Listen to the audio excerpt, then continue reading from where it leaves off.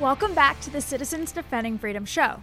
Coming up today, we sat down with Dr. Robert Malone, how one Texas district put Bibles back on school shelves, and how a proposed tax hike could hold Texas teachers' salaries hostage. All of that and more is ahead on today's show, but first, before we get started, head to our website, citizensdefendingfreedom.com, and hit the subscribe button to make sure you don't miss out on any of our content. Hillsborough County Citizens Defending Freedom hosted Dr. Robert Malone at one of their recent events.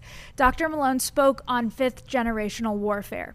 We had the opportunity to sit down with Dr. Malone. Here's a sneak peek into our conversation. Yeah, the media came on hard and fast at first because I think it was difficult for them to discredit me.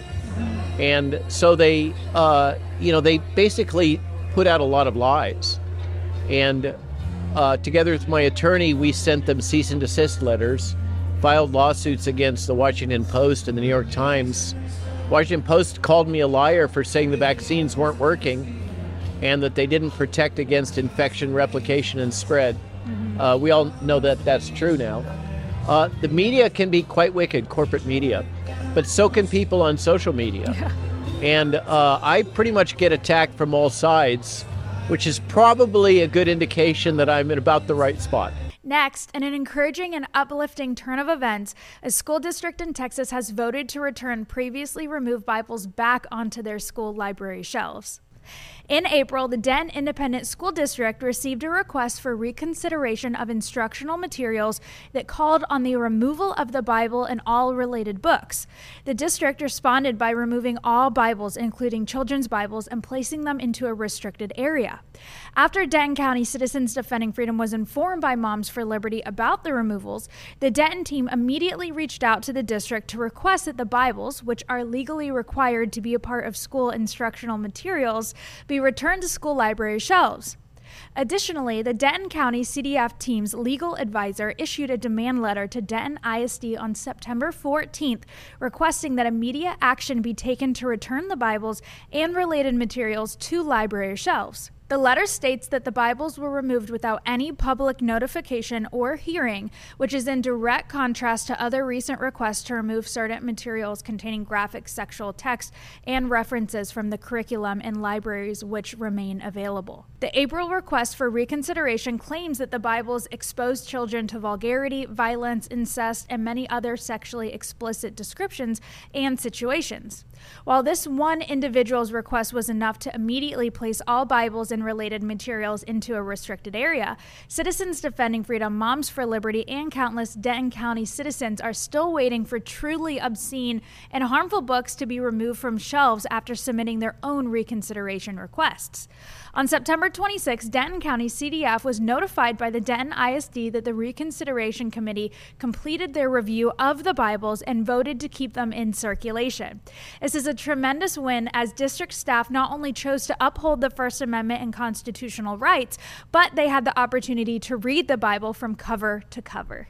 Proposition A, a voter-approved tax rate election, pronounced Vader, is a $19 million tax hike plan that holds teachers' pay hostage, offers them very little, and threatens to accelerate declining student enrollment, all while expanding administrative budgets.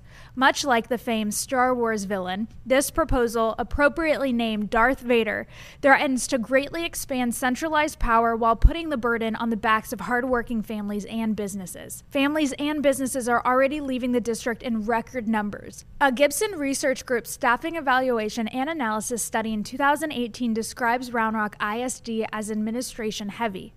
Here with us today is Marsha Watson. Hello, my name is Marsha Watson. I'm with Williamson County Citizens Defending Freedom. I'm here to talk about Round Rock ISD tax rate increase that's going to be on our ballot in November.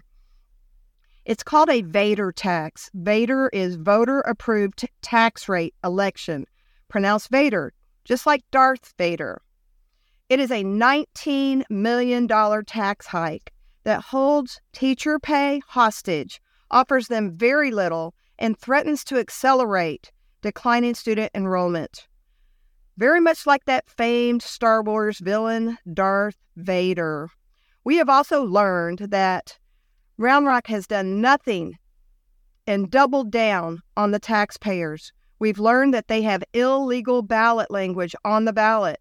Under Election Code 52.072, Section E1, if there's going to be a property tax increase on your school taxes, they must tell you the amount of the increase and the amount of the dollar amount. And neither of those things are on the language of this ballot.